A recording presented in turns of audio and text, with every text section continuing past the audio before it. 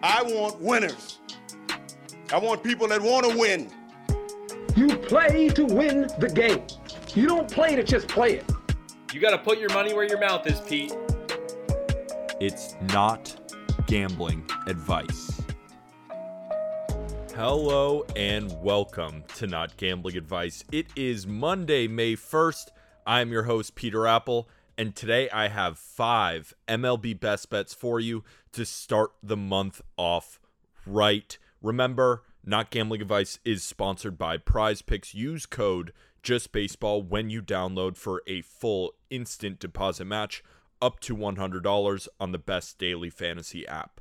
Before we get into the plays, let's do a quick recap of the April month and, of course, March 30th and March 31st on opening day. It was a stinky end of the month, right? Being transparent is key.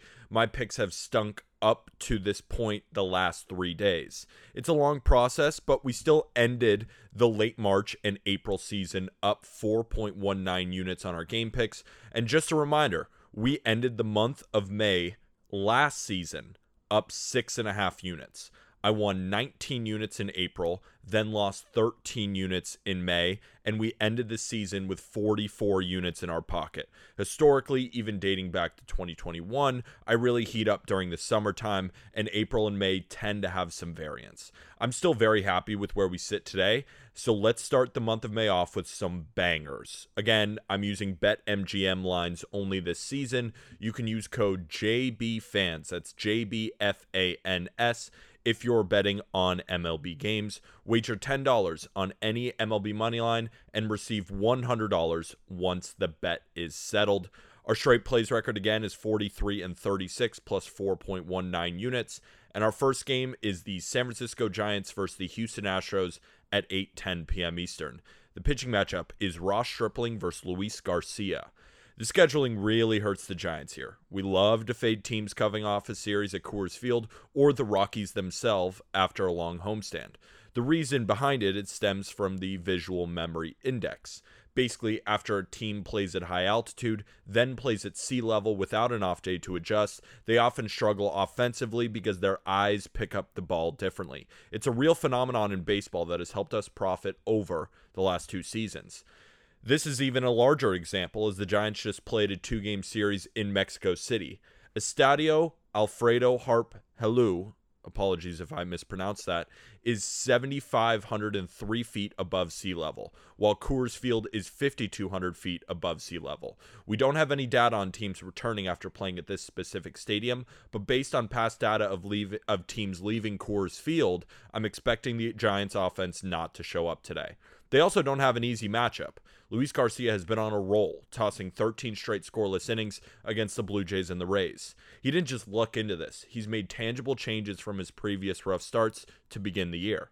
Garcia's cutter is phenomenal, and he's throwing it much more than he has been. Right now, it's at a 42.9% usage rate, but it's been north of 50% in his last 2 starts, and his fastball usage has decreased dramatically. The fastball has been his main issue, and it's the only pitch with an xWOBA against over 270. With a steady diet of cutters and off-speed pitches, Garcia can be a very solid number 2 in the rotation.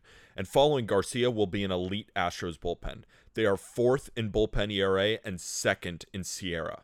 Ross Stripling is having a really tough start to the season. He's allowing a lot of hard contact. His hard hit rate is at 46.2%, the highest of his career.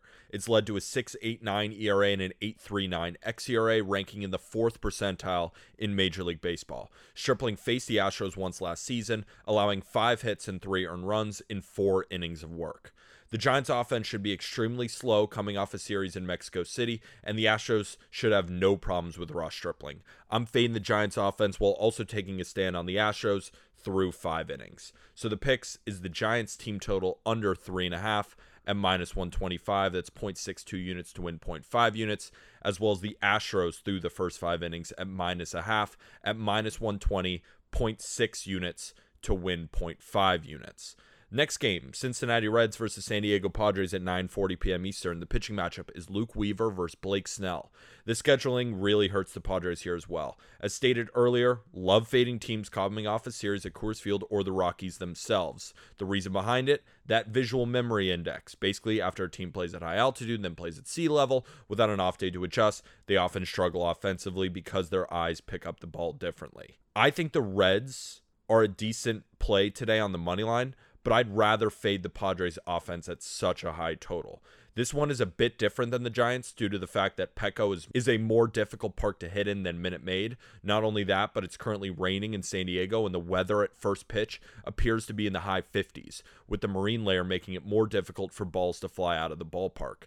Considering the Padres are the home team and it's more likely to win, there is a very solid chance that we only see 8 innings of hitting from them. They don't have a particularly tough matchup, but it still should be challenging for them to put runs across the board. Luke Weaver isn't great, but he is facing a Padres offense that ranks 18th in WRC plus against righties, and that's factoring in the 10 runs they scored in 2 games off right-handed pitching. Weaver's 7.71 ERA is definitely concerning, but his 31.4% strikeout rate is fantastic, and his 5.73 xERA points to modest positive regression. Home runs have been his major problem, allowing 5 in 2 starts. Not only will it be challenging to hit home runs at Petco today for everyone, but it'll be much more difficult after playing at a stadium at sea level compared to 7,500 feet the day before. The Reds bullpen has been much more effective than a lot of people realize. They rank 8th in Sierra, Skill Interactive ERA, 12th in ERA, and 11th in both FIP and XFIP. They aren't a lot of flashy names, but they do have a solid group out there capable of slowing runs. The ballpark will also be in their factor, as it's going to be challenging to hit it all. The full game under and a sprinkle of the Reds through the first 5 are good plays, but easily my favorite is the team total. Laying the juice, it's worth it for me.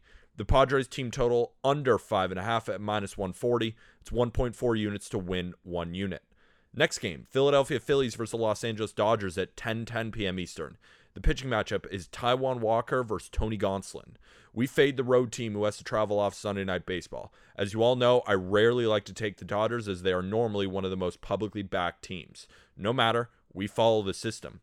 The system hit at a 63% rate last season if you took the money line straight up. For me, I always prefer playing it early, taking the team through the first 5 innings, as I figured the bats would be slow out of the gate. We switched around depending on price, and this system alone netted me 13.6 units last season. Normally, I just take the Dodgers through the first 5 innings and be done with it, but Ballpark Pal is calling for a 13% decrease in overall run scoring, only second to Petco Park today at 17%, minus 17%. It's supposed to be in the high 50s, and at night in Los Angeles, the park turns from a league average park to a bottom 10 park to hit in by park factor. The air is more dense, and it's harder to put the ball in the air. The Phillies will face Tony Gonsolin, who hates when hitters put the ball in the air. In his first start, he kept 50% of the balls on the ground and 43.2% the season before. He was removed from the game early in his last start as he was only allowed 65 pitches. He threw 3 1/3 and allowed 2 hits and 3 walks. The command was not where it needed to be, but we can give him a pass considering it was his first start back. The Phillies have been a very solid team this year against righties, but we've had tougher opponents in this spot before. They sit with a 109 WRC plus against righties altogether and a 108 WRC plus against right-handers on the road. Gonsolin faced the Phillies last season, tossing 6 quality innings while only allowing 3 hits and 1 earned run. That was also in Philadelphia during the summer months, where the hitting environment is much easier. Taijuan Walker will face the Dodgers after an up-and-down start to the season. He's allowing a ton of walks, but he's keeping the ball on the ground and forcing double plays to get out of it. That can only work for so long, and against this Dodgers team, it will be tough. They rank 4th in baseball against righties in WRC plus at 117, and turn it up a notch at home, rocking a 123 wins runs created plus.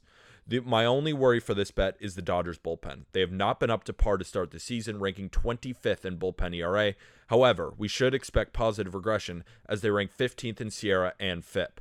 Everyone should be available today, maybe outside of Evan Phillips, who has thrown the past few days, but only threw 8 pitches last night.